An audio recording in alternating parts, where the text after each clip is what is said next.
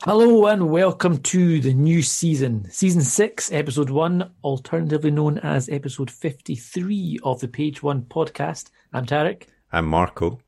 And thanks for joining us at the Page One podcast. If this is your first episode, what the hell have you been doing? Go back and check out all the other great episodes we've got there. You've been at home for the last year. Exactly. You must have run out of other good podcasts to listen to. There's no, we're down to the dregs now. Exactly. This is our time to shine.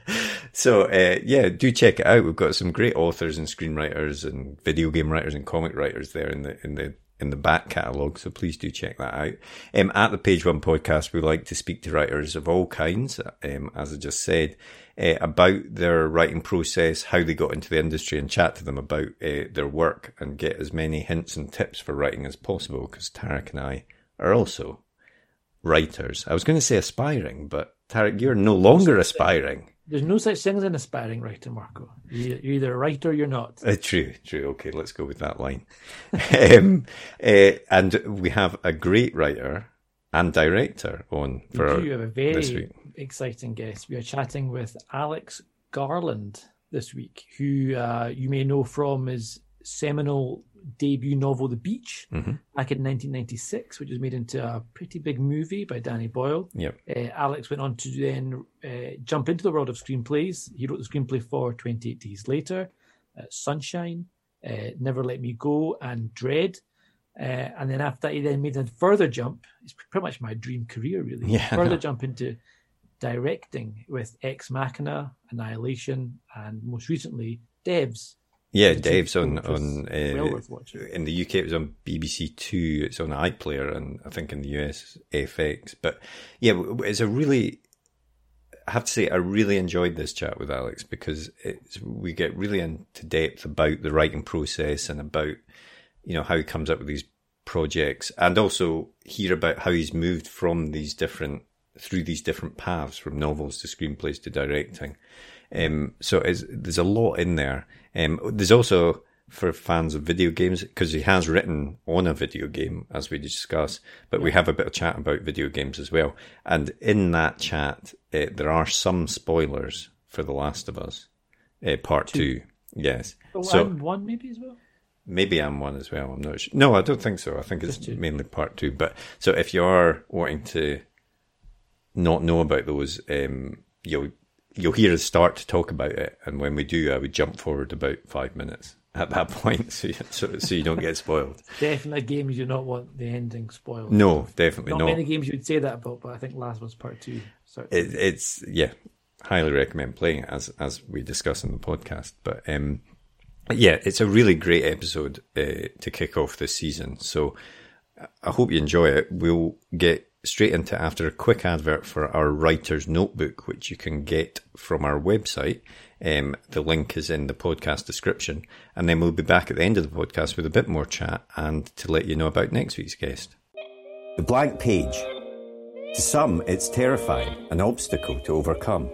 But we prefer to think of it as an opportunity, a blank canvas to be filled with all of the adventures and characters in our head. So how to overcome that fear? Well, we all know the best advice for a writer is write. Seriously, get words on the page and more will follow. But what about later, when you start trying to pull those threads of what you've written together? What about the character you wrote about way back at the start? Who was she again? What was she carrying? And where did she leave the MacGuffin that she now really needs in the third act? Think about all those top thrillers you like to read, or that amazing drama you just watched. What did they all have in common? Structure and planning. As aspiring writers ourselves, we've tried many different methods to try and organise all the thoughts about the stories we want to tell. We've been there searching for a piece of scrap paper to note something down, or making a quick note on our phone in between meetings. Or sometimes we'll make a note in whatever notebook we're carrying, or a document on our laptop, so we don't forget that great idea. Let's be honest, it can all be a bit messy, and it's easy to lose track of everything. And that's when we realised it's not just a story that needs structure and planning, but the way we gather all of our thoughts about it as well. And so we made Page One. Page One is more than just another notebook. It's a place to put down all your ideas for your latest project. divided into easy-to-use sections that will help you plan your story, so that when that blank page comes calling, you're ready to answer. And then afterwards, once it's written, we realised you need to plan how to let people read it, so we included a section relating to submissions. Each one is designed for one project, whether you want to write a book, screenplay, a comic, or any other kind of story. We truly believe that when you use it, it will help you get to the main event, writing your story. So we hope this helps. We can't wait to read what you come up with. And remember, every story starts with page 1.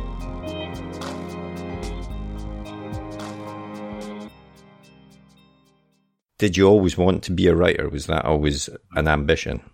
No, not at all. My dad was a cartoonist, and I grew up around comic books, and I drew a lot, and I thought I'd be a cartoonist too. And then sometime around my late teens, I also got really into backpacking. Because he was a cartoonist, a lot of his friends were journalists. And so I thought there was a sort of a career path that might exist, which was being a journalist, which is writing. Mm-hmm. But sort of very loosely, I was thinking, I love backpacking, and maybe I could be a journalist, maybe I could be a foreign correspondent. And so that was a sort of half-formed thought that arrived in my late teens. And in some sort of vague way, I sort of half pursued it. So when I'd be backpacking, I sort of thought in some weird way, I'm looking for stories. And I even sort of half pretended to be a journalist. Mm-hmm. You know, I blagged a press card so I could go to some demonstration in Hong Kong and Manila and stuff like that, which was a sort of fantasy role-playing version of being a journalist. And then at a certain point, I realized it wasn't for me in various ways. But one of them is I'm just not suited to writing non-fiction because I find it very constricting. I love reading it, but I find it very difficult to write. So it's not a criticism of non-fiction. I adore non-fiction, but if you feel duty bound to describe the thing as it happened, I found I was caveating everything I put down. And if you just invented it, but you based it on a kind of truth, that got around that problem. And then I started writing about my backpacking, not as a kind of journalism, fake journalism, but as just thinking, no, this is fiction. And then that turned into my job. I was 24. Mm-hmm. So I wrote a book about backpacking when I was 24. And that really started my writing life. And was that what became The Beach then? That was The Beach. There was a sort of aborted novel I wrote before that then became the second novel I wrote.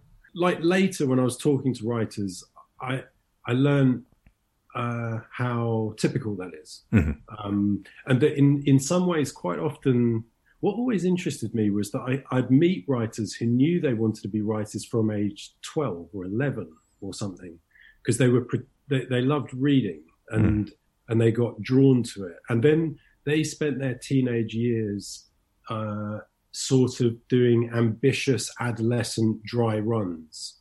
You know, the first 20 pages of a novel or poetry or short stories or whatever it happened to be. And I've always felt kind of impressed by that and surprised, like, how could you know that young? Mm-hmm. But yeah, so before this podcast started, we were having a brief conversation about the oblique routes into writing. Mm-hmm. I was thinking, yep, I agree that my route was fairly oblique. So it was sort of cartoons via fake journalism, via backpacking, and then suddenly writing a book, and then thinking, oh right, so is that what I am now? I'm a novelist. Mm. And then struggled with that for a couple of years and thought, no, I'm not. Well, once you'd written The Beach, what was your next step then? Did you do the kind of classic route at that point of trying to find an agent to get out there, or actually, what happened was what really happened was this was, so because of the oblique route, I found that, sort of to my surprise, I was a novelist, and everybody knows imposter syndrome. And writers have a complex version of imposter syndrome because many writers are writing but not necessarily published, and so they get to double down on their own imposter syndrome, you know. And but I had a very, very big dose of imposter syndrome, as I guess everybody does, and but what I had was a 20 grand 2-book deal, so I had to write a second book. And so what I did was I cannibalized the aborted novel I'd written as the first book. I was about halfway through that when The Beach came out, and The Beach became very strangely a sort of like a old-fashioned paperback bestseller, you know. So it's the sort of book you'd see people reading on the tube, you know. And so then I found myself, I was in a really, really strange place. And very, very quickly, all the publishers who had sort of taken on The Beach as a book to publish, where a whole bunch followed, like international ones after the thing worked in the UK, where suddenly I had a deal now for books 3 and 4. And at that point, I had a real crisis because I thought, I've stumbled into this. I am essentially not just having imposter syndrome. I am also an imposter on top of, you know, on top of the neuroses. I am actually the real thing. And coincidentally, the book, The Beach, had been optioned to be made into a film. And when I went to visit the film set, I thought, maybe I could do this. Maybe I could write screenplays. So I did a very eccentric thing, which is I was probably only able to do because I was in my 20s and naive, I guess, but also I think scared of the book world. I never felt at home there. And so I paid back the advances and got myself out of the contracts for books 3 and 4. And then wrote a zombie movie. And since then I've been writing, but in the world of films. And I have over the years learned, oh no, you were a writer. Like I now I understand writing. I really feel I really feel a sort of deep kinship with writing. And I was wrong. I was as much a writer as anybody else. I was a young writer, but you know. That imposter syndrome weighed heavily, obviously, at that point, maybe. Now that you feel like that, would you ever go back to writing a book again, or are you firmly bedded into the world of film now? Well, I think there's a sort of now I feel comfortable with the idea of saying I'm a writer, which I have done for a while, since my 30s, I guess. I think I can sort of now compare and contrast the differences between writing novels and writing screenplays, and to an extent then also writing for the theatre or writing a poem or like whatever the vehicle for the writing might be. Just go back to the thread of the question. It was just, would you ever would I go back to writing a fiction novel?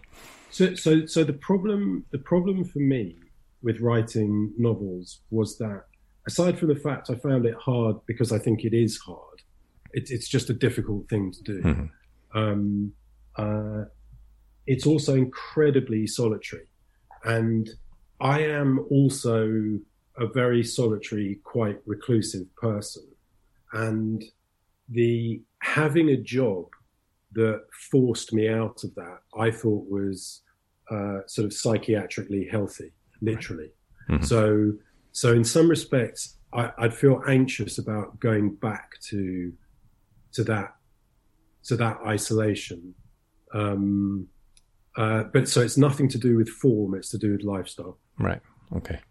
And obviously, the Beach was adapted by Danny Boyle, and then 28 Days Later was with Danny Boyle as well. Was it through that connection with Danny that you decided, I'm going to try and write a screenplay? You know, what was it that made you think, I'll try this? No, actually, the connection really was with a producer he was working with, a guy called Andrew McDonald. Right. Because in the film world, I think there's all sorts of ways films get perceived as processes, and because we talk about directors and auteur theory and stuff like that, we have a sense of things flowing from directors. But actually, from a writer's point of view, the primary relationship is really with the producer, because it's the producer to whom the writer sends the script. Mm-hmm. So the process is something like a writer writes, shows it to a producer. The producer and the writer work on it together, and then the producer goes about setting the film up. Right. So it's the producer that then approaches a director and a film studio and stuff. So yeah, it was Andrew McDonald, who had made a sequence of films with Danny, Shallow Grave and Trainspotting, Life Less Ordinary, so just after they'd finished The Beach, me and Andrew went for a pizza actually in Charlotte Street in London, and I was just at the moment of thinking privately, I can't write more books, I can't do it. And I said, look, I've got this idea for a zombie movie set in London, and I had two things. I said some of it would be in daylight and the zombies would run. And he said, yeah, that sounds like a really interesting idea. And years later, I learned producers always say that, because why would they put you off working very, very hard and maybe producing a script that they want, you know? And in my mind, I thought over that pizza, my God, he's going to make it into a film. Yeah. So I then, like, in a frenzied way, set about writing this running zombie movie, and incredibly, it did work out. Of course, Andrew, very experienced producer, and it was Andrew that brought in Danny, not me. Right. And when you went back and you thought, right, I'm going to turn this running zombie idea into a script, when you sat down to actually write that, what was the writing process like for you writing a script going from writing books? Was it quite a change? Was it quite a challenge? Yeah. It was exactly like writing a book for the first time. Yeah. Because so what happened with books was I liked reading, and I liked conceptually the idea of writing a book, but I'd never conceptualized what would it actually be to write a book. So all sorts of things that people who do dry runs do is they start learning things like how you attribute dialogue. Do you say he said, she said at the end of every sentence? Do you say he said, she said, and then allow the reader to infer who is now doing this? Or do you not do it at all? And does the word said count as a repetition? I knew repetitions were a bit clumsy and weird, but did said count as a word? Like, how many times could you use the word said on a page? And so I remember this really clearly. I took books off my bookshelf, this is while writing The Beach, and I looked at J.G. Ballard and Graham Greene, and saw how they used the word said, and I saw they did it in completely different ways. So so in a way, what I'm saying is I had a huge amount of naivety going into it, and with screenplays, it was identical, and I repeated that process. So I said to Andrew, can you send me a screenplay so I know what one looks like? And then on a sort of early version of Word, I spent ages trying to format the thing. So I'd do like 10 spaces or more, so that the dialogue thing appeared in the middle of the screen, and then I'd do 2/3 that number, so the dialogue was slightly offset from the name of the character, blah, blah, blah. And I actually picked up some idiosyncrasies of script writing, formatting that I've kept all the way since then, from trying to copy what a script looked like on a program that was not designed to write scripts.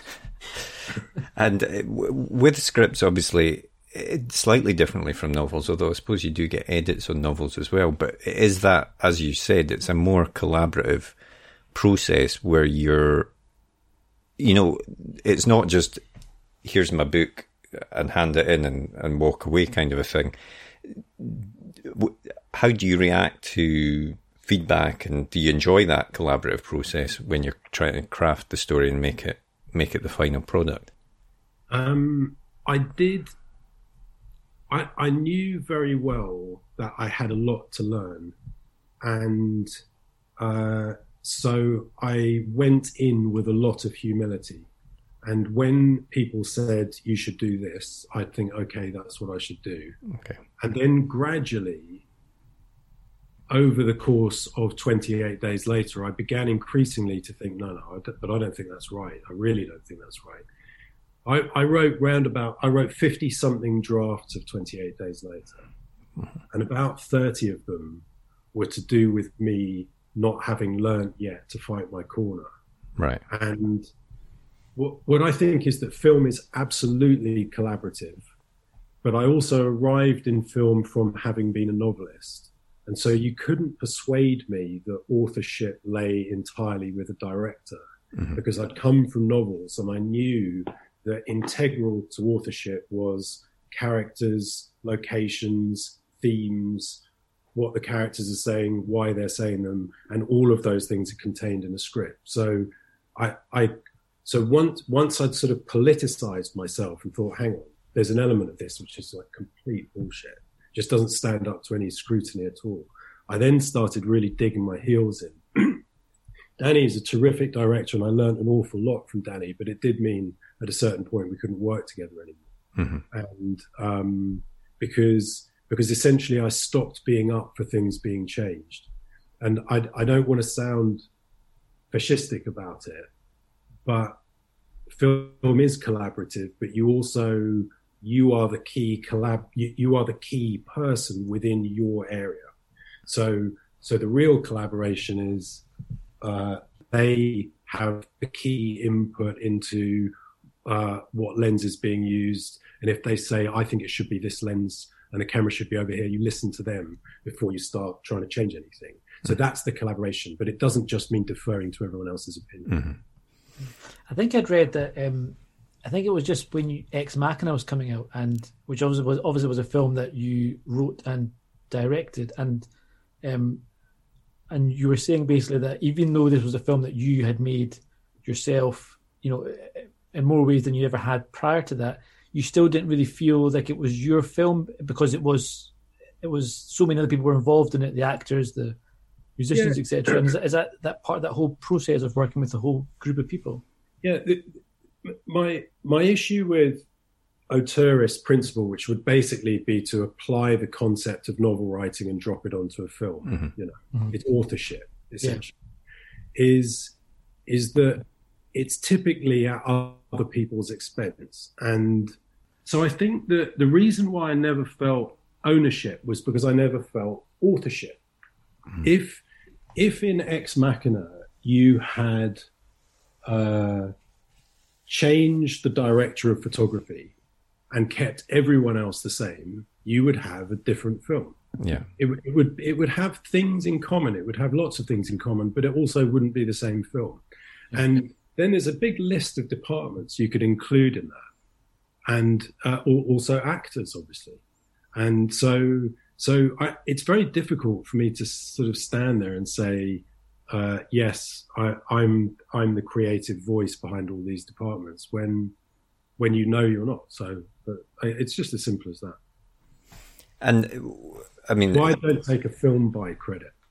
Right. Okay. I've always had a problem with the film by credit. I don't like it.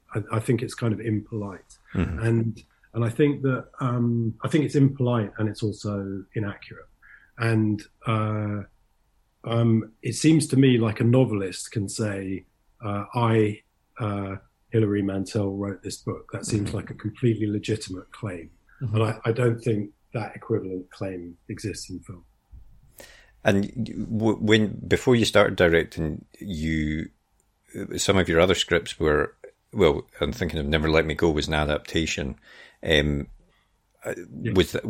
is obviously a slightly different process again, because you're not, it's not your story to be, you're adapting it from that source. I mean, how did you find that process? Well, so the whole thing is always a learning process that never really stops. I think Never Let Me Go was the thing where I learned the most important final lesson about writing that allowed me to feel like I can legitimately call myself a writer, even though I have a very limited amount of writing within this thing, because it's in some ways it's almost transcribed from someone else's bit of writing.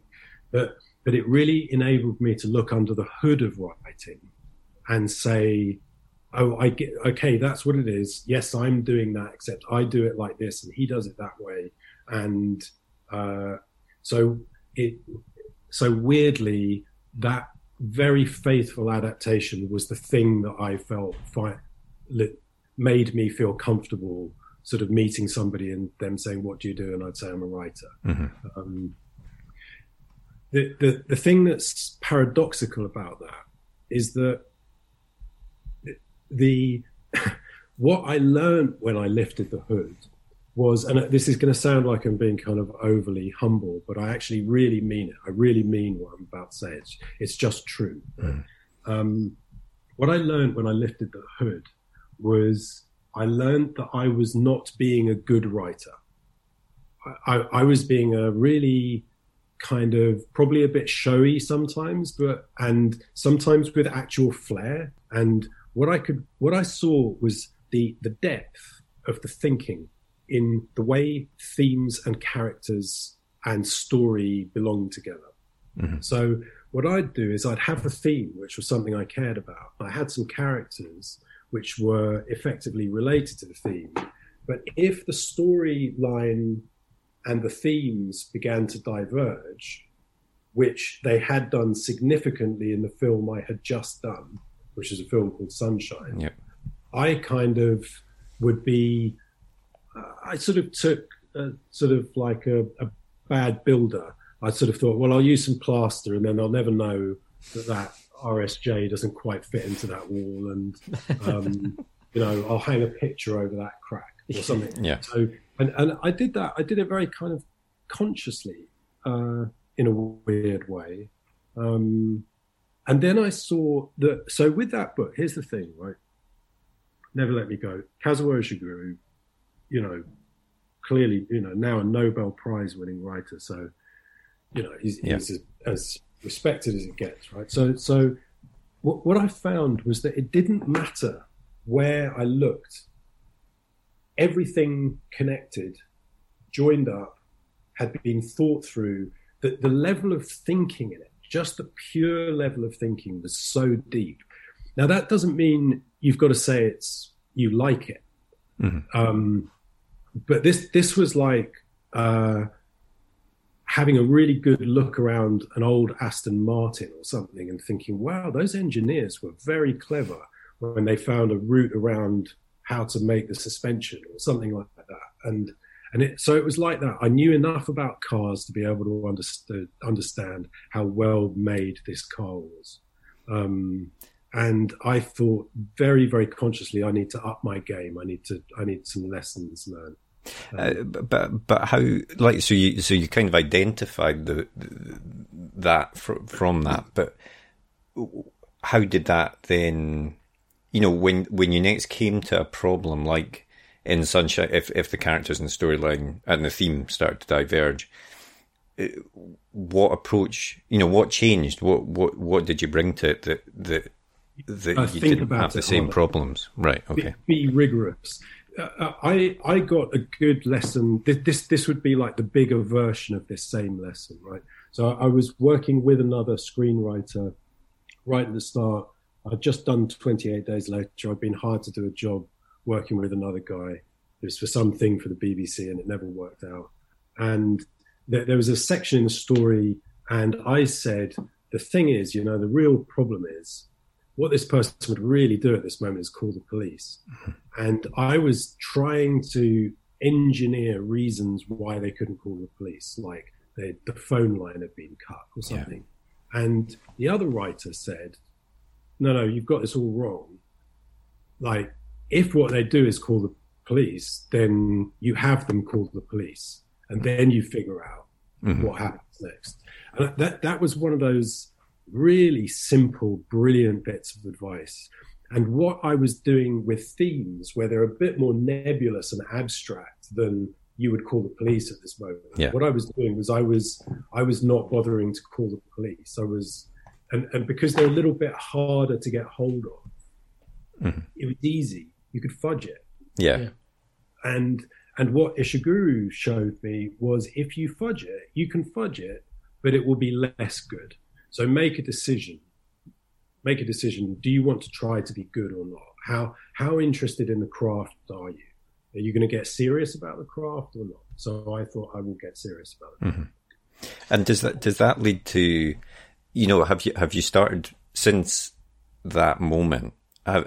It strikes me as something that you might get so far into a project that you're writing and you just can't see. Yeah, exactly. You would just ditch it. Yeah, and one of the great things about a screenplay in comparison to a novel is that you can discover whether to ditch it after 5 weeks. Right.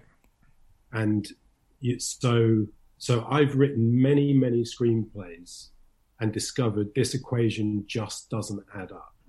If you follow through, you will be you'll be doing at best very mediocre screenwriting. So just stop, do something else. Now I realize that makes me then sound like I must be writing better than mediocre, but what I'd say is that these things are attached to your internal sense of aspiration. So it's not what you actually achieve, but it's how hard you are on yourself in your attempt to achieve it. Yeah. And when you were writing Never Let Me Go, and then later on Annihilation, both of which were adaptations of previous books, when you're turning that into a script, because what works for a book doesn't always work well for a film, and I've certainly seen a number of films which are from a book and they've slavishly adapted it to the detriment of the film. And how do you know? Is it kind of a kind of innate thing, knowing what worked well for screen, or a conscious choice to say this has to change completely, otherwise it just won't work on the screen? So I think what happened was the first time I did an adaptation was Never Let Me Go, and I thought to myself, this guy's a really, really great writer. I need to be as faithful as is humanly possible. So that's what I did. And then by the time I got to Annihilation, it was actually the third adaptation I had done, because I also did a comic book character, Judge Dredd from 2018. And with Dredd, I thought, I can't faithfully adapt this because we will not have the money to bring that world to the screen. But what I can do is faithfully adapt the character. And so that sort of like decoupled me from the anxiety of being overawed by something. And I then, by the time I got to Annihilation, by that time, I'm sort of like an old dog. I've been doing this over 20 years and I'm kind of up for taking sort of craft/creative risks. So with Annihilation, I did something really weird, like a very weird thing to do, which was I got sent the book by a producer saying, are you interested in adapting this? I read it, and about halfway through, I thought, this is not adaptable. But it's a very interesting novel. I love the novel. I love what it's making me feel and what it's making me think, but you can't make this into a film. And then at the end of it, I thought, no, I think I'll give this a shot. But what I proposed was privately to myself, only to myself, is I'm not going to reread this book. I'm never going to look at it again. Because the act of reading the book is like a dream.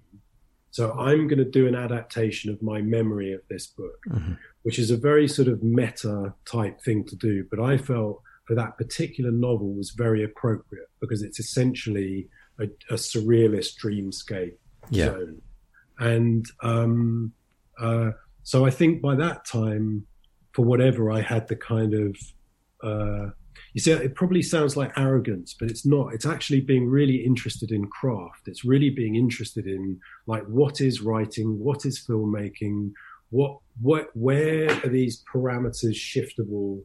Is that a reasonable thing to do? Like, would it be reasonable? You see, I would say with Hamlet, I suspect that would be stupid to do an adaptation of Hamlet from memory, because so much of what is vital about Hamlet is in the absolute specificity of the exact lines.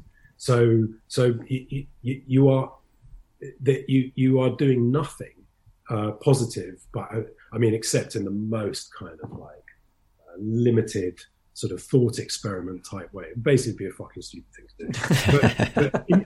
but in the case of Annihilation, I actually thought this is respectful to the text and legitimate because of what it feels like to read the book. And I of course, not everybody agrees with that and would say it was maybe equally as stupid to adapt Annihilation in that way as Hamlet. But you know, whatever. No, but I thought, because I read the book before I saw the film, and obviously they're very different things, but they both gave the same sense. Like the start of the book, I remember reading, and it was a very sort of detached but eerie kind of feeling as you were reading the opening of the book. And the film as well gave you that sense, even though, as you say, the story it diverges quite a lot from what's in the book.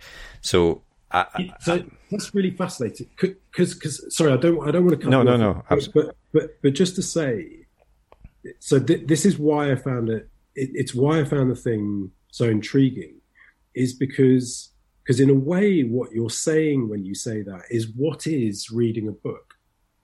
You know, what is it? Is it reasonably reducible to the sequence, the sort of experiential sequence of events as you go from page one to the last page?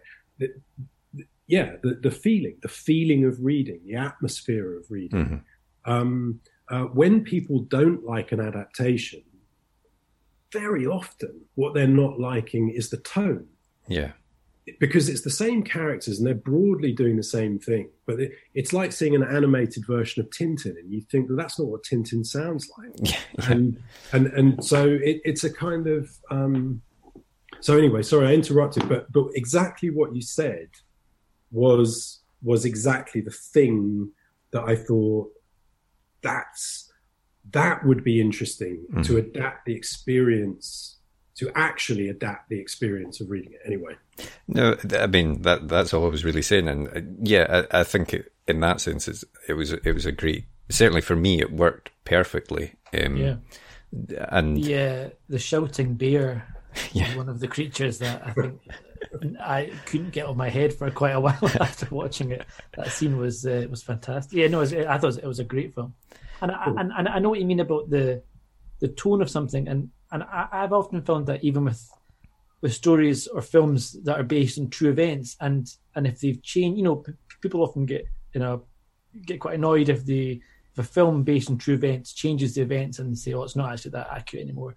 But I remember watching, I think it was the Alan Turing movie, and I know there's a fair bit of that which is not true, it's not factually correct, but I did feel that the way I felt, the emotions that I felt watching it, I thought were true enough that it kind of, I got what it was doing, and the reason why it changed it was to try to boil that down to like a moment. It's a very it gets itself into a difficult space though when it's saying this is true.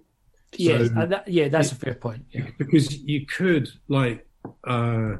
you could then significantly change a historical event, if you see what I mean. Yeah, that is true. That is true. Yeah. But I take your point, and of course, in that film, they're not trying to do that. I suppose they're trying to give the gist of it. Creating events to show one event happening that was actually happening. What they're really doing is that thing that they always do on biopics, which is like Johnny Cash and someone says like, "Hey, what's that ring of fire?" And John that's looks around and says, "What did you say?"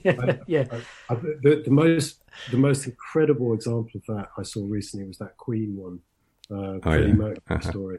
I thought it was very funny because I suspect very self-aware. It sort of went hell for leather for that particular. I've not actually seen that. The only thing that I've seen is there's a scene in that film that has become sort of a big thing for the amount of edit, the amount of cuts. There's one scene where they're all sitting around a table outside on a bar or something, and it's like a minute-long scene, but every second is a cut to something else. Cut, and for a chat around the table, it's a bit excessive. It's a good film to talk about if one's going to get into the reality behind auteur theory, because the director of that film got sacked halfway through, and the guy Dexter Fletcher really right. and you may be seeing the tension between that. Yeah. And I do have to ask about Dredd. I think we're both big fans of Dredd. I thought the film was fantastic. Or both the comic and the movie. The latest movie, not the Stallone version, has got its own place and time. But and I did wonder. Obviously, you're a big fan of comic books yourself, and how did you get involved in that? And I know you wrote scripts or outlines for films 2 and 3, which sadly I don't think we're ever going to see now. Yeah. Well, I mean, you might, but not as anything to do with me. I mean, you never know. In as much as a license is as sort of interesting as that, probably is not over, I would say. Yeah. Like I said, I grew up around comic books. My dad was interested in American comic books largely, and I got really into reading 2000 AD.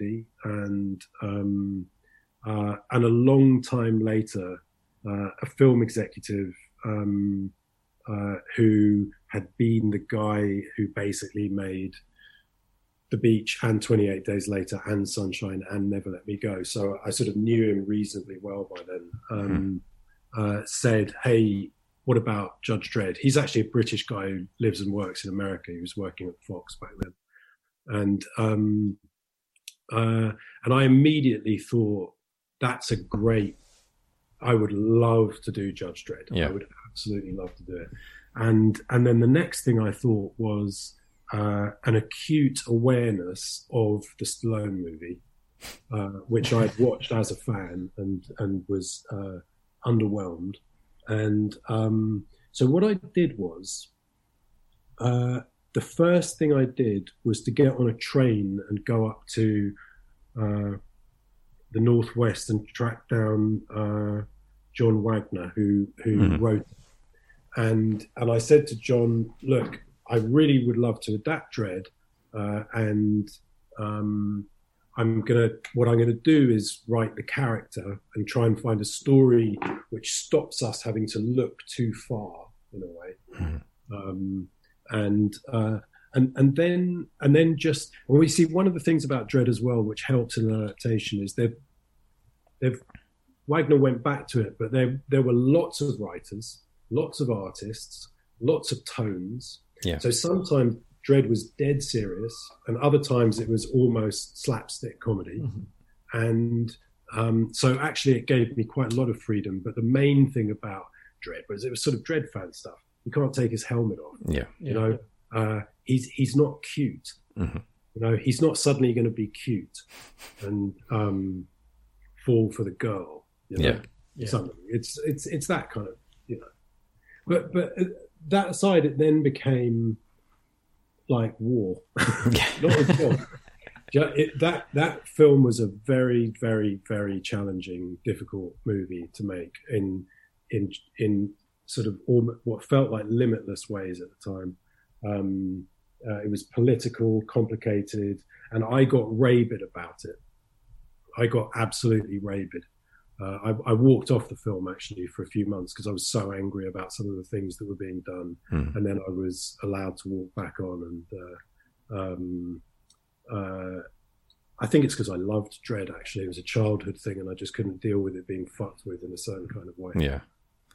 Yeah, I mean, as someone that grew up reading 2000 AD as well, again, I thought the portrayal of Dredd was brilliant.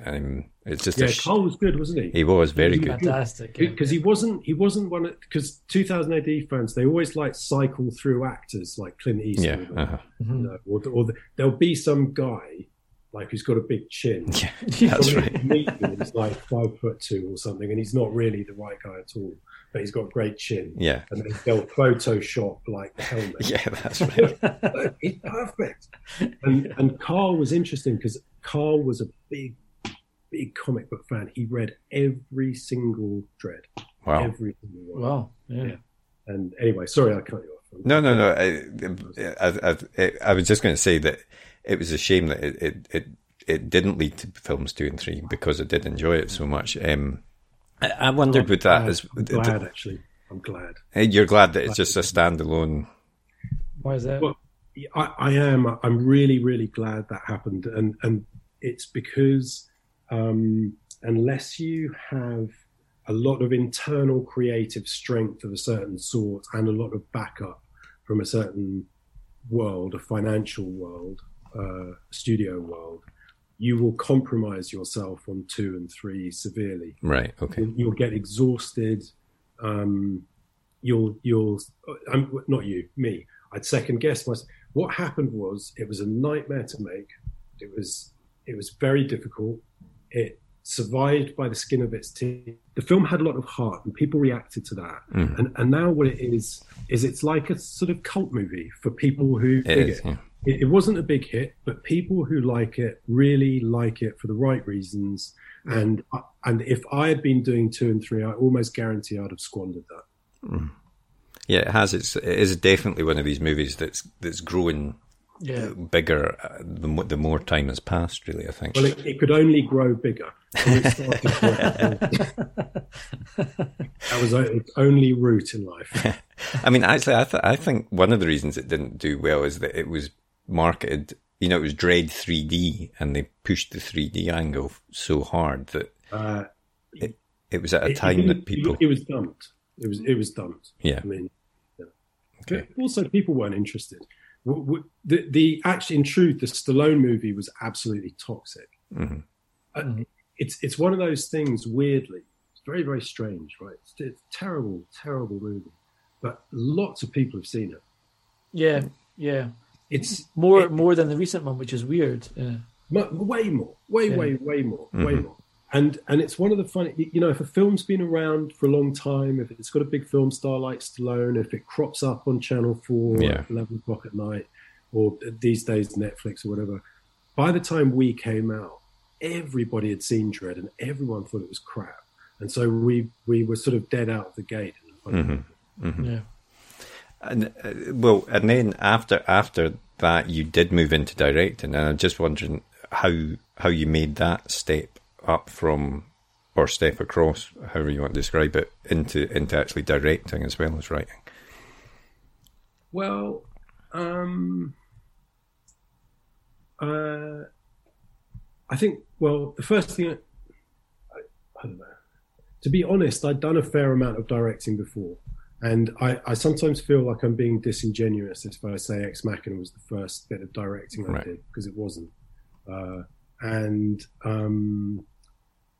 was actually, I was quite comfortable with it, but also I approached it as a writer.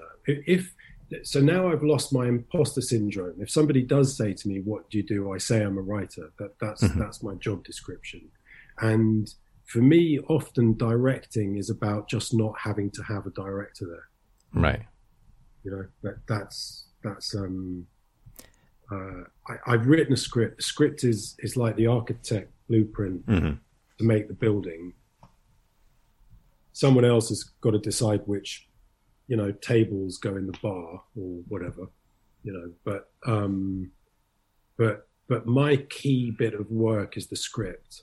And then it's about just trying to have all this team communicating with each other. And, like we were talking about form and stuff like that, structure and form, which is in some ways what I'm most interested in.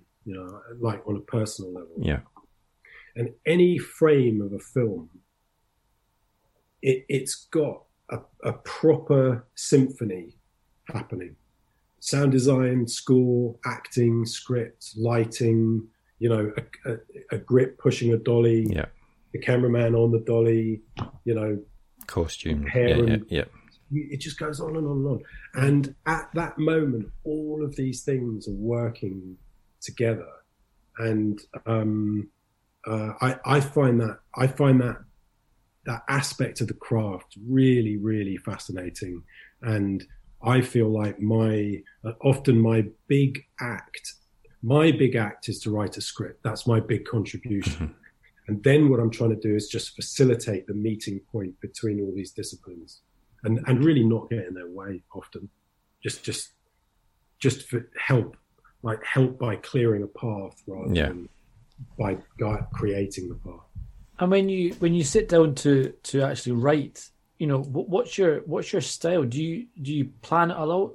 I think I'd read somewhere that you said you always know the ending, and it's kind of about how you get to that point. And is that true for everything you do, or is that only certain projects, or is that total nonsense? No, that's true. That's true. On things where I've controlled the ending, I've always known the ending. Okay. So start with an ending, and then what I do is I write a very, very simple sequence of beats out, and they're sort of like nudges, and I don't elaborate the beats because I know. So if one of the beats is they go into house, encounter mutant bear, and if I then start elaborating on that, I'll end up writing that scene. Yeah, and I won't know how I got there or what comes next. Mm-hmm. So, and I think one of the really interesting things about being a writer is that you can get kind of stuck on ideas, not stuck as in I don't know what the idea is, but trapped in an idea. Yeah, because it can feel incredibly precious. And so if I fuck with this idea, this bit of magic will turn to smoke and I'll never get it back and all that kind of thing. But actually, this was another of my early lessons. It's a job you never get promoted. And you if you're going to have a career, you could write one book and that would be great. That would be like you did this great album in 73 and that's what you're known for, that great album, But if you're going to have a career, you are absolutely relying on the fact that you will continue being able to have ideas. Mm-hmm. Because you're not promoted, you're always the person who's going to have to be doing that. Yeah. You will always get the blank page. You will. And there's no delegation. So I don't worry about the story beats too much because it's baked into the whole thing that when I get there, I'll have to be inventing stuff just like I do every other day of my working life, Mm-hmm. I learned that from my dad because my dad was a cartoonist and everyone used to say to my dad, how do you know you'll come up with an idea for a cartoon every day? Mm-hmm. Because that's what he had to do. Yeah. And he was just like, because that is basically what my job is. And in some senses, on some level, the writer's job is having that idea and then having sufficient craft to convey it. Mm. And when you're doing a draft of a screenplay, are you someone that do you try and blast through the draft to get to the end that you've thought of, and then go back to it, or do you revise it as you go? But the first, the last thing I did was this 8-part TV show, mm-hmm. Devs, mm-hmm. and I did not revise. The first draft was basically the shooting script, apart from a couple of changes here, and it was written. It was round about 2.5 weeks an episode, 2 to 2.5 weeks an episode, depending on the episode, and that's where I've ended up. I've got a film which I hope to make next year. I've written one draft, and I really hope I don't have to rewrite it. Mm. And I think I don't know. It's terribly hard talking about these things because I never want to sound prescriptive, but it's all to do with the route you've chosen to take, the thing you were interested in. And I can see a lot of value in writing and rewriting and rewriting. Mm-hmm. So, for example, Ishiguro, I know, writes a massive, massive amount. He writes a novel. His first draft novel is 6 to 8 times the length that the novel will end up being. And that makes an awful lot of sense to me. But on the thing I'm interested in a way, the leaner I get at it, the better. Mm-hmm. That's just the kind of writing I'm interested in. So, yeah. And a lot of the stuff that you make, I'm thinking of Annihilation, Ex Machina, and Devs. It's very visual. There's a really visual feel to it. You know, whether it's the imagery of stuff or it's just the feeling that you get watching it. And is that the way that you write? Do you see that? You know, are you trying to capture that image that you have in your head, or is that something that comes afterwards? Yeah, it's that I grew up drawing. My teenage years were not spent writing; they were spent drawing, and so I think in pictures, and usually I have a very, very clear idea of what I want something to look like. And in fact, where I started to stop being able to work in directors, that's where it began. Mm-hmm. It didn't look right, and I couldn't get that needle out of my head. Did that affect as well the way that you wrote your screenplays, knowing that it would be you that would be directing it? So yeah, I mean, like a lot of people, again, I don't want to sound self-deprecating, sort of overly sort of British bullshitty way, but I read a screenplay very, very early on. It was just after writing 28 Days Later.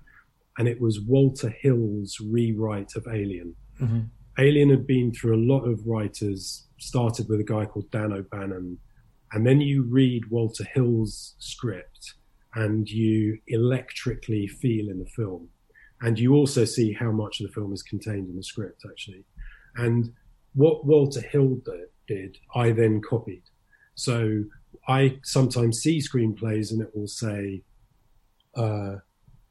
interior cafe day, a waitress glides between tables as a couple lean towards each other, and I'll say, and then go on for another 10 lines, and I'll write interior couple day, 2 people sit opposite each other, and then get into the dialogue. Mm-hmm. I just everything I say is all sort of writing theory in a weird kind of way. Mm-hmm. So with The Beach, I wrote this book. It was supposed to be a criticism of the backpacker scene. And about half the people, including Danny, actually, who made it into a film, saw it as a celebration of the backpacker scene. Yeah. And that was like a very clear demonstration of what we all know, but also instantly forget, which is that 50% of the narrative is the reader. And and essentially whole chunks of books needn't exist in some respects. They're basically nudges for the reader's imagination. And I lent hard in that direction. And I think why I love screenplays is that they become the sort of most distilled version of that. There's so much space, you know? No, but it is, as you say, it's such a different, because Tarek and I have written some screenplays together, and yet we both write novels as well, and there's such a different thing that you do have. Have a look at Walter Hill's Alien screenplay. Yeah, no, we will. It's available online. Have a look at it, because if you care about writing, it's the bluntest yet most beautiful writing. It just shows you how few words are required. Yeah. It's like haikus. I absolutely love it. Anyway, sorry. No. But you guys have written screenplays. Yeah. No. Well, all I was saying was that they're such a different form, and I think the best screenplays, the screenplays that I have read, the best ones are those ones that are so lean but at the same time, as you read them, you can absolutely see you're taken into what they're trying to do. Yeah. Yeah. Well, they're a very pure bit of writing because they are really communication, writing as communication. Yeah. They exist partly so that every department knows what they need to do within a scene. Yeah, that's right. And so they're not really directed at readers; they're directed at technicians. So they're like manuals or something, you know. And yeah, so I really like that. But I also think I remember I had this in me before because I remember reading Name of the Rose a long time ago.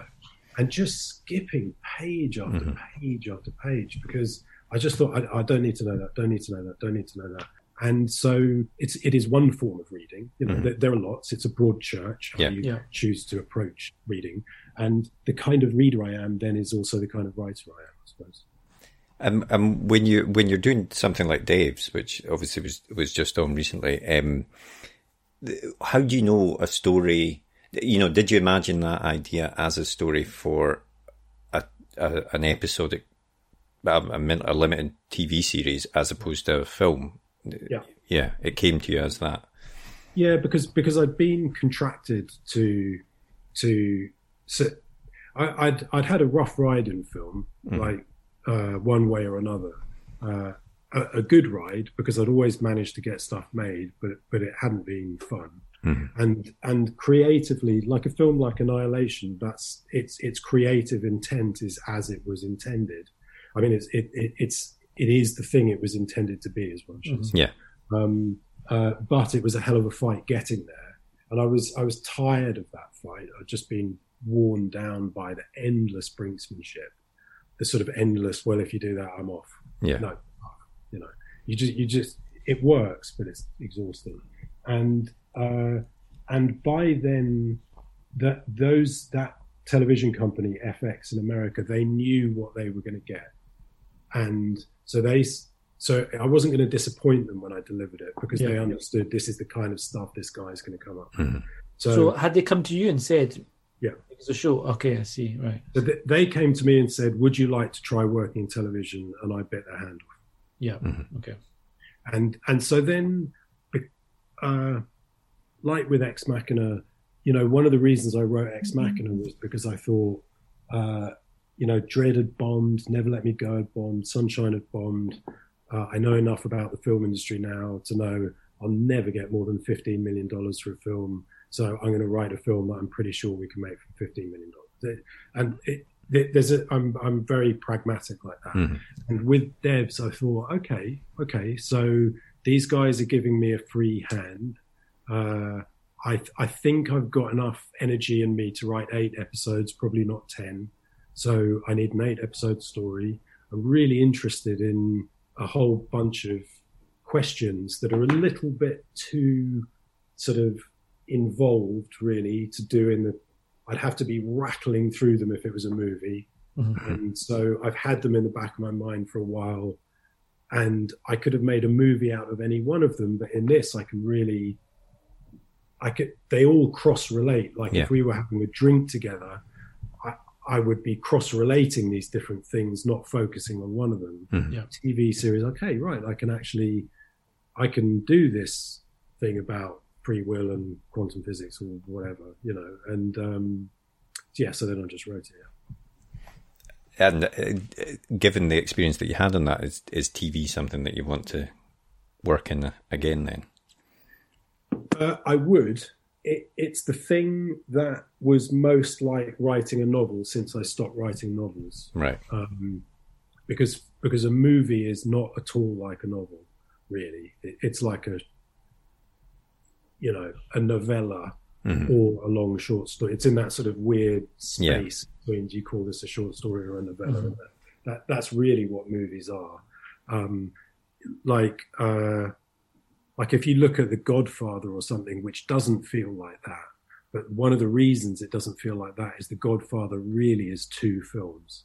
If you ignore the third, it's really 2 films. and both of them are very long films, and you could parcel them out into 6 hours of TV essentially. So it reminded me a lot of novels, and what that means. What that means is it's exhausting in the way a novel is exhausting. It's the thing about a screenplay, because it's a short story, a film. You can hold all the pieces in your head. Yeah. You can keep all the stuff suspended. So someone walks up and says, "Oh, look, this thing on this page or this character," and you can say, "Yeah, that's because da da da da da." Mm-hmm. And with a novel, you can do it, but it's a big part of your brain, like why that character, how you implied that this character thought this thing because you were going to pick that up 15 pages. That's a lot to hold suspended, and that is what a TV show is like. So the thing I'm going to try to do next is not that. I'm going to try and make a movie because I need some oxygen, and books always scared me. Writing books always scared me. And I think TV scares me in the same way, but that doesn't mean I won't do it again. It's just anxiety producing, I suppose. Yeah. And you've also written, you wrote a video game story as well. I did. I just want to say, just because you just said Tarek had just written a book, and I said like, oh, well done. I really, really do mean that. Like I think there's this sort of really kind of irritating sort of it's like there's something sort of pious about it, where someone will say writing's hard, and someone will say, well, it's not like I work down a coal mine or something. Yeah, it's not. It isn't like you work down a coal mine, but that in no way means it's not hard. And writing a book is really, really hard. It's challenging on so many levels. It's technically challenging for the reasons of the suspension of all the stuff. It's emotionally challenging. You're going to have to face any amount of self-doubt. And because it's a fucking book, you're going to have the self-doubt for like 2 years. And so when I said it, I wasn't being glib. I really meant it, because I thought, I remember that well enough to know what that's like. And it's no joke. So, congratulations. Thank you. Cheers. No, I think you're right. I think there is. I can definitely see, like, the scripts that I've written with Marco. They are easier to hold in your head. They're just easier. Smaller. Yeah, they're just easier. They're much easier. Shorter stories. They're shorter. 2 hours worth of stuff. Yeah. It's just much easier. It's much easier. Ian McEwan. I think it was Ian McEwan. I'm going to pretend it was Ian McEwan, said this thing about writers. He said 2 really good things about writers, except he probably didn't say either of them. but then he probably did. Anyway, so it's about. So one of them is about making sure you do living between projects, and that's very sensible. But the other is about, which is the relevant one here, is about every now and then, once or twice a year, a writer gets on a roll and they have these 2 days where it's like them, like Angela Lansbury on the TV show, and she's like tossing bits of paper on there. And it's like, for a writer, it's the best feeling ever. It's like this wonderful feeling. And all the rest of the time, they're pursuing that feeling again. And I think that's very, very true. And I think the great thing about screenplays is you can do the whole thing in that 3-day wait. Yeah. And so I think that's why I like screenplays. And I really rate screenplays. I think there's wonderful craft in it. I'm not going to be relativistic about the different mediums, but I do think there are some basic levels where it's easier than writing novels. It just is. And I was just bringing up the fact that you'd written a video game as well. I mean, what was that like? Well, I didn't. Okay. I mean, what happened was I love video games, and this guy Tamim and his company had made this game, and what they needed was a writer to write the dialogue for the scenes they had already. Okay, I see. And in fact, already kind of had pretty much the dialogue, and so I really wanted to see, like, as you can probably tell, I'm super interested in craft. Like, I wanted to know, what is the craft of writing for video games? And so they're generous when they say that, right? But I worked on it really hard. I did what I could. I mean, I tried as hard as I could, but I didn't write that video game in the way Tariq wrote his book. Okay. Yeah, we've chatted to a few folk who mainly make games, and they've kind of said that it does sound like a very, very different type of writing. I think it would be very interesting to really learn that kind of craft, because I think, you're writing possible dialogue that might never be said, or if you trigger something and it's branching pathways and stuff. Yeah, there is that. But there's also video games have a complicated relationship with narrative, because the medium is both incredibly suited for narrative and also very not suited. Yeah. And the basic problem that video games have is that the narrative is likely to get splintered at any moment by a problem-solving exercise. Yeah. And you're not actually thinking about the character anymore. Are you guys gamers? Yeah. Yeah, both are. Yeah. So you've played The Last of Us and BioShock. Yeah. The thing that BioShock did it too, for me it did it at any rate, but what The Last of Us did was it somehow managed to keep full commanding control of the story while the game was unfolding. Yeah. And there are maybe, God of War, the most recent God of War, it also did that. It also managed to keep the story alive. There are a handful of games that can do that. And there are truckloads of books and films that can do that. Yeah. Because they're comfortable with their own medium.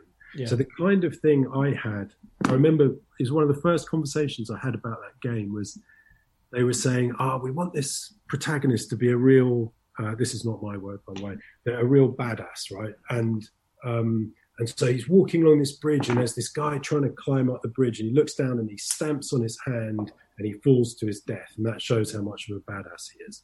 And I said, but because I'm thinking like a filmmaker or a novelist, and I'm saying, well, that doesn't mean he's a badass. It means he's just a completely innocent person who could have just helped up, And what was interesting was that you even had to have that conversation. Now, if you went into a group of Hollywood executives and you were pitching it the other way around, they'd say, hang on a minute, you are distancing me from the protagonist. Yeah. Yeah. So there's a cultural, there's a sort of cultural difference there. I think that's why I find The Last of Us and God of War, and weirdly this little game I've been playing on the Switch recently called Hades. Right. Oh yeah. Which has a really quite strong narrative thread running through it, and so games have this huge power, but only a few of them are really flexing the muscle. Yeah. I mean, we spoke to a guy called Ian Dallas who made a game. Have you played What Remains of Edith Finch? A game. It's a little indie game. Yeah, it's like one of those Gone Home games. Yeah, exactly. It is. Yeah. They call them walking simulators or whatever. But it was really fascinating speaking to him in terms of, it's like a little series of short stories almost, but wrapped in this narrative that they've got. And for him, he was more focused on what, he was trying to create what I think his goal was to, he wanted to create a feeling within the player in each story.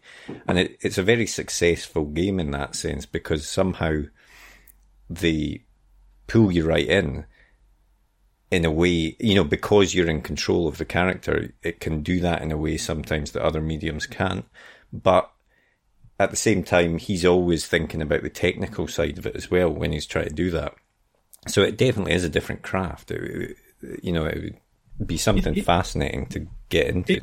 But something fascinating, because that there's a sort of blurred, there's an innately blurred fourth wall. Mm-hmm. Yeah. So, whereas like the mediums that we work in, the funny thing is that our fourth wall is always being broken, mm-hmm. but we don't allow for it in a funny way. So that act of imagination that means that two people read the same book differently is in a way a sort of that is that, you know, page human sort of line getting messed with. Mm-hmm. But video games do it overtly, and you know, at some point there'll be like, you know, Tolstoy and, you know, Chekhov and Scorsese, but at the moment it's a very small gang. It is definitely. Yeah. And BioShock did an interesting thing where it kind of made the fact that the player was pushing buttons, moving sticks, part of the narrative itself, and it kind of became more than the game story. It was so clever what BioShock did. The moment where I realized this is a brilliant, engaging narrative, and it is also an absolutely perfect commentary on the way a video game designer is themselves controlling not just where you go, but like within a screen where you look. Mm-hmm. Yeah. They put a shaft of light. Yeah, that's right. Yeah. Grabbed your eye there. I thought that was one of my sort of greatest video game moments ever, where I just sat back in the chair and thought, Jesus Christ. Yeah. That is really, really smart. And not just smart, but beautifully executed. I love it. Also, have you played the second Last of Us Part 2? Yeah. Just finished it. Yeah. Well, what struck me about that one as well, in terms of the narrative, was that, you know, you've got the whole first half of the game where you're with Ellie, and then you suddenly are. This is obviously a spoiler. I'll warn people of this before. But the second half of the game, you're playing as Abby, who's been this character that obviously killed Joel in the first part, and your instinct is to dislike this person, but by playing as her and taking it through the story, you suddenly, by the end of it, you've warmed. Well, I think most people will have warmed her. So it's a very clever way of doing it, I thought. Yeah, absolutely. Big, bold, brave move they did there. Mm-hmm. And what it did, amongst other things, was it disproved a bit of, you know, I'm 50 and I grew up around video games, and I would read video game magazines, and there'd be these heated debates about what made games special and stuff like that. There was a theory within video games for a long time, which a very good example of it is Master Chief in the Halo game, who in a way is a bit like Judge Dredd, in as much as, except he's not, because Judge Dredd is actually a very complete character, but Master Chief was a blank character because it was a first-person game and the player had to be given space to project into it. Yeah. And I always thought, whether that was what the Halo people were saying or not, I definitely knew people in the industry who were saying that was just wrong.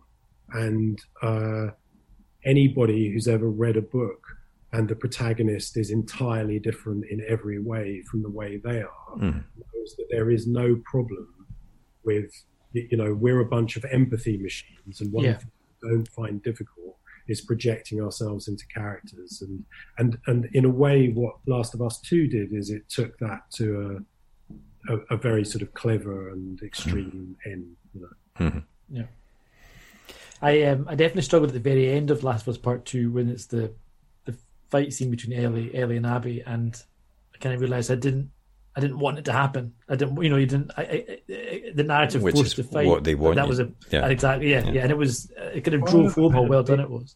If I had ever had a beer with the people that made that game, that's exactly what I asked them about, is that last fight. Yeah. Partly, why is it violent in the way it's violent? Why does it go on as long as it goes on? Why does the player not have the ability to behave in a way that is, as it were, appropriate. I don't mean ethically appropriate, but appropriate to their experience of everything that's preceded. Yeah. You have a significant danger of like that Tintin voice thing I was saying, where I think that's not what Tintin sounds like. Yeah, exactly. You had the Ellie experience and the Ambi. Yeah, exactly. You've had those two experiences, and you now have your own complex feelings. And the chances of this very extended violent scene running roughshod over that experience is high.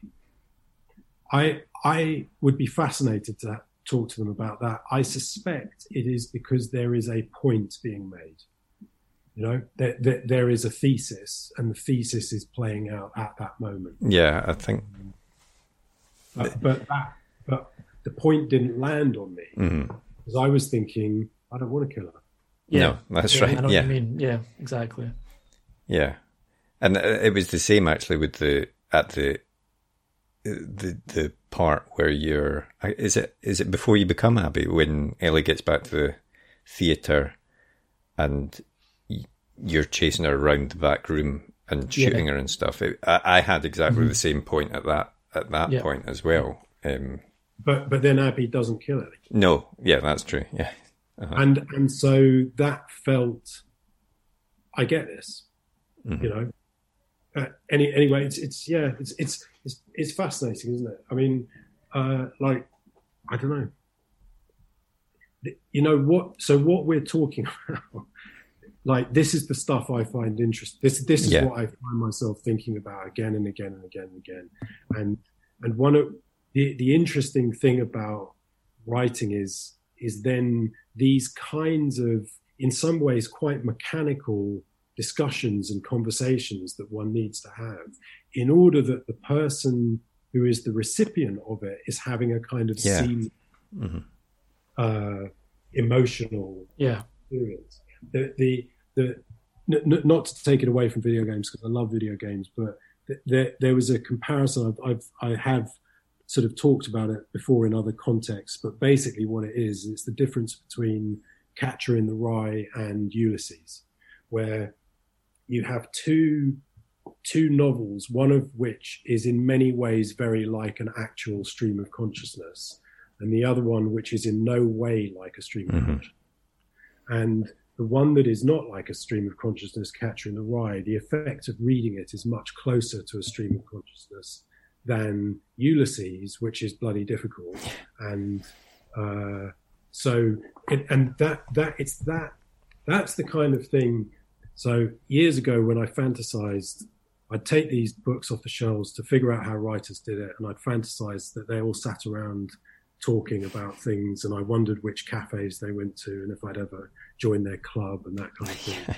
That's what I thought that's what they talked about. Well, we get to do it on the podcast at least, so that's good. Yeah.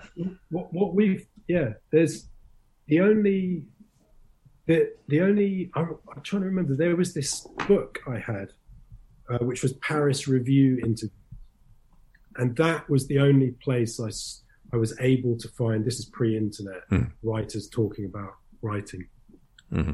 So, I mean, you've said that you're hoping to make a film next year. Is that the thing that's on your slate at the moment then? Yes, and so in that way, I said I'm a pragmatist. I've written a sort of COVID-proof movie. Right, okay. It's two people in a house. Excellent. Nice. Partly because I've been working for years. Most of the people I know in the film industry are crew, and so you get to know about all these other productions dotted around different places and what they're encountering.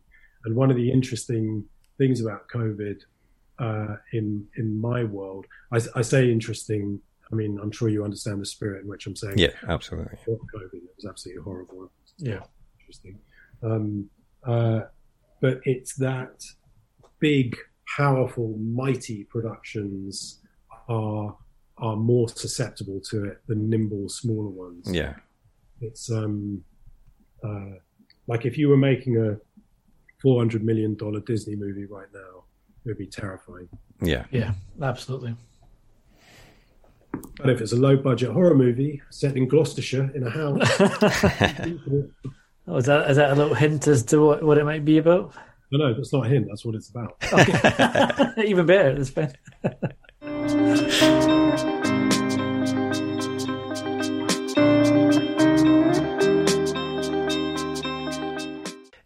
What was the last book that you read?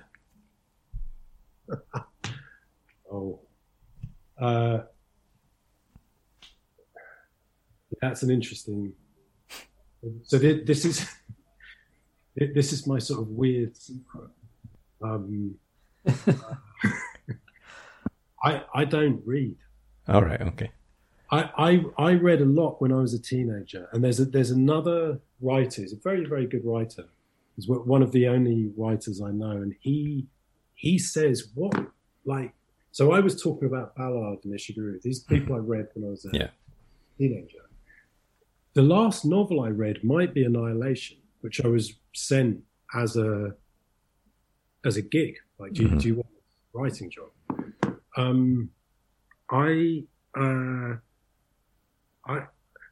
I think this is partly because I've got a sort of OCD-ish, or OCD is not the right word, but it's overly concerned with deconstructions, I think. And so I find reading books like having 10 people shouting at me at the same time, because I immediately start looking at sentence structure, punctuation, why is this adjective there? Yeah. Or and it freezes me so quickly. And so what happened for a while was that the only books I could read for a few years were books I'd already read. Yeah. And then I kind of checked out, and it's like a version of that Annihilation thing where so what my friend was saying was, it's not just wrong, it's perverse to be a writer who stops reading.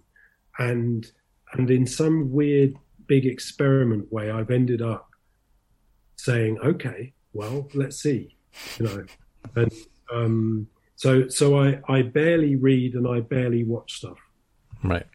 Well, but I do, what I read is essays. Okay. That's what I read, is I read lots of essays. Well, that might also answer the second question, which is, what was the last film you watched? Yeah. What was the question? It what was the last film that you watched? I'm trying to figure out, A, what was the last film? B, do I lie? And C, do I tell the truth? Because it's going to end up being something so kind of nothing. And now I can't say what it is, because then I'm inadvertently insulting. It was a film that had been made for Netflix, and with Bill Murray and Rashid. Oh, yeah. Is that the Sofia Coppola movie? Yeah. Any good? Yeah. Was that a lie?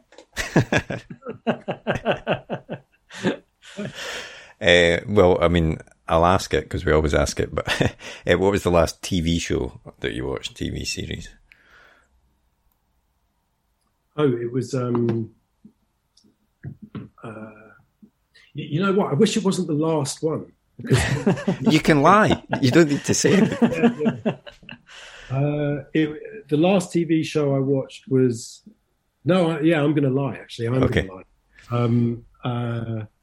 It was I May Destroy You. Oh, yeah. Okay. Oh, yeah, yeah. Michaela Cole, yeah. The thing is that, I have watched, I've watched some crap because I don't go out much. Mm-hmm. But in terms of the last thing I saw where I kind of got electrified by it, and I thought, this is really interesting. Mm-hmm. Like this is hitting me on 10 different levels. It was that. Yeah, it's a tough watch. It's quite difficult, and she's not always the most likable character, and it makes you feel things. You kind of question yourself a little bit, and it's a really well done piece of work. I think. I can't say I don't know if I enjoyed it but I really appreciated it. I think. You know that empathy thing that we were talking about. Like you don't need a blank slate. You can have anybody. Tony Soprano's not a nice guy. Yeah. And Walter White's not a nice guy, and Travis Bickle's not a nice guy. Yeah. And so on.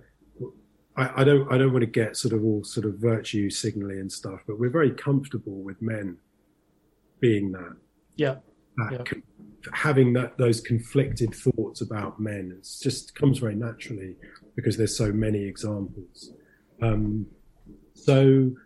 So she's not traditionally nice, but she is definitely, as well as being all sorts of difficult things, she's incredibly vulnerable.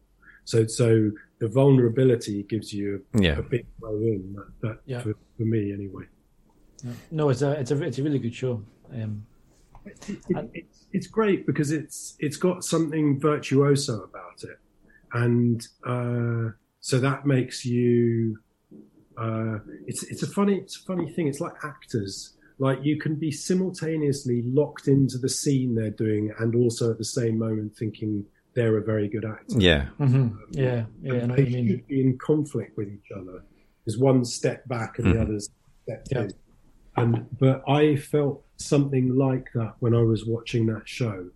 I was both fully in it and also thinking, wow, this is really quite good. Yeah. Mm-hmm. And the very, very last thing we do is a quick fire either or. And I like to say there's no right answer apart from one.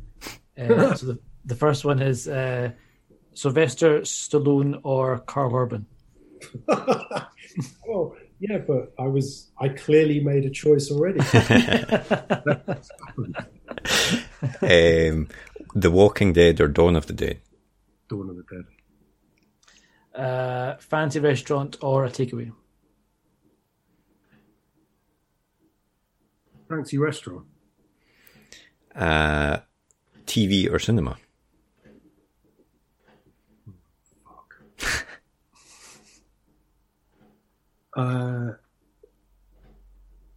I'm gonna say cinema, but am I allowed to enlarge on it? Absolutely, yeah, go for it. Yeah. I'm gonna say cinema because I'd have so little interior life without cinema, and TV was shit when I was growing up for the most part. Yeah, and so I'd have to say cinema, but I also think that the best adult drama at the moment is on television. Yeah, typically on television. And the last one, real book or ebook? For someone that doesn't read. I would have said real book until about a year ago. And so the truth is, I think I thought I'd sound like a prick. I do read essays. When I said I read essays, I'm often reading science nerdy books. Right. And okay. Science nerdy books are basically essay collections. Mm-hmm. Yeah. What I found was that that in a funny way, ebooks helped me with that, and I have no idea why. I think it might be portability because the books I'm talking about are usually big, fucking hard, and so I could have the thing anywhere. But I definitely found I was able to focus in a way that I found harder. Maybe I think it was the hardback. Sorry, this is so banal, but anyway, you have to carve out a moment to read a hardback book. Yeah. Mm-hmm. Yeah, exactly. It's a lot easier just to quickly get into something on you can be in that moment a lot faster, I think. You can read it in your bed easier, certainly. In the bath? No, not to worry about dropping it. Like anywhere. Like in an airport. Yeah. Yeah. While you're waiting for someone at the fancy restaurant that we've yeah, exactly. I'm very happy to say that is the question which does count, and you gave the correct answer. So, Oh, you're joking? Is that? yeah, that is. Yeah, you've passed the test. One of the only few people who've passed this. I'm very happy. It is, yeah. But so, can you tell me what's the failure? Is it pretentiousness? Is it Ludditism? Like, what is it? I think a lot of people talk about the smell of a book, which makes me think they're a bit weird. And he's doing physical... this. You see that like Tarek is very much the ebook advocate, and I quite like a real book. So he's just delighted that you said that. I think you enjoy reading actual books. No, I think there is. I totally get that. There's something nice about the physical book, but for me, I think the plus points of an ebook, the portability, the instantly buying the book straight away without having to leave your bed. That kind of stuff. I do like that stuff a lot. Yeah, I get it. Well, I'm glad I got the right answer.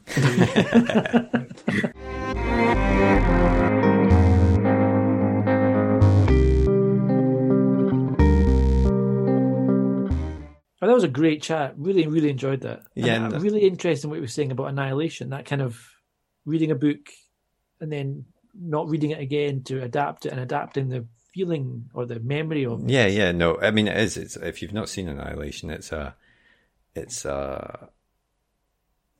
worth seeing, but at the same time, I can see why some people thought it wouldn't appeal to a large audience, only because it's not a mainstream story, No.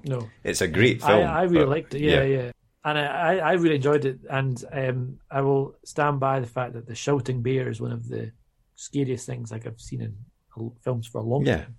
And like I said to Alex, I can't remember. I don't think that's in the book, but it might be. But it totally elicited the same feelings in me watching the film and reading the book, even though they're totally different things, And what he was saying about what is reading, and someone can write a story, but they can't tell you how to read it and how it'll make you feel, kind of a thing.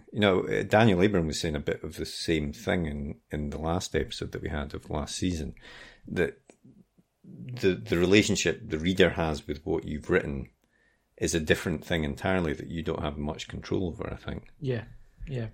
No, it's so true. And from what he was saying about his next project, that sounds very interesting. Mm-hmm. Obviously very early stages, etc. But I'm very excited to see what happens with that. Yeah, the horror movie set in Gloucestershire. Yeah, I mean, here's someone who, you look at his catalogue and it's quite eclectic in terms of, you've got zombie movie, sci-fi, comic book,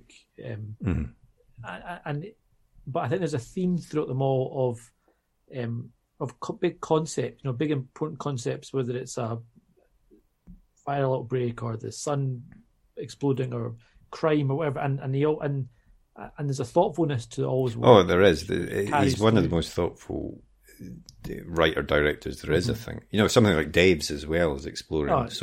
And you're right. It's more recent stuff gets more and more thoughtful. I think as time goes on. So yeah. He's the sort of creator that you think when you hear.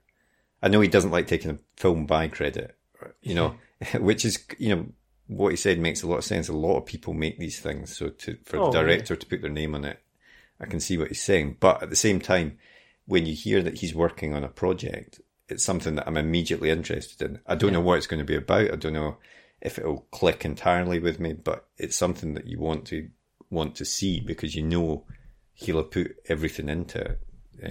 Yeah, totally agree. And I think that is the difference between, yes, there's a lot of people who work in a film, but it is, at the end of the day, it's his kind of vision that runs through it, in the DNA of the movie. And that is exactly, as you say, what makes it exciting. So really, thanks so much, Alex, for taking the time to record that. We really enjoyed it, as I think you can tell from our chat here. And we can't wait to see this new film that he's got coming out. And if you haven't seen Dave's, I think it is still on iPlayer in the UK. It is, yeah. So I would definitely give that a watch. It's absolutely fantastic. Yeah. And we've got another exciting guest next week, Marco. We do indeed. Would you like to tell them? We are chatting to Matt Ruff next week, who is an American author who's written a number of novels and comics, The Mirage, and perhaps most famously Lovecraft Country, which was made into a TV show on HBO. Yeah, that's right. It's been on Sky, I think, in the UK, or Now TV. But yeah, and another really interesting chat, because he's a author that sort of has trodden his own path, really, in terms of what he wants to write and the style that he writes it. He's written some fantasy books, but they're not what you would maybe call conventional fantasy. And even Lovecraft Country as a book is divided into these little episodes. Almost short story type, episode type things, yeah. It's like a sort of, an anthology almost, but there's an overall connecting story as well. So again, it's a really great chat, so I hope you tune in for that one. Before we go, those of you that listen all the time will know that I always like to ask, if you enjoyed the episode, please do give us a rating and, if possible, a review on your favourite podcast app, because it really helps us climb the rankings. And if we climb the rankings, we can continue to get great guests on the podcast. And if anyone has any questions or comments they would like to send us, they can, of course, get in touch by email, which is podcast@rightgear.co.uk, or Twitter, which is @right_gear. Yeah, and otherwise, we hope you have a great week, and we'll be back next week chatting to Matt. See you then.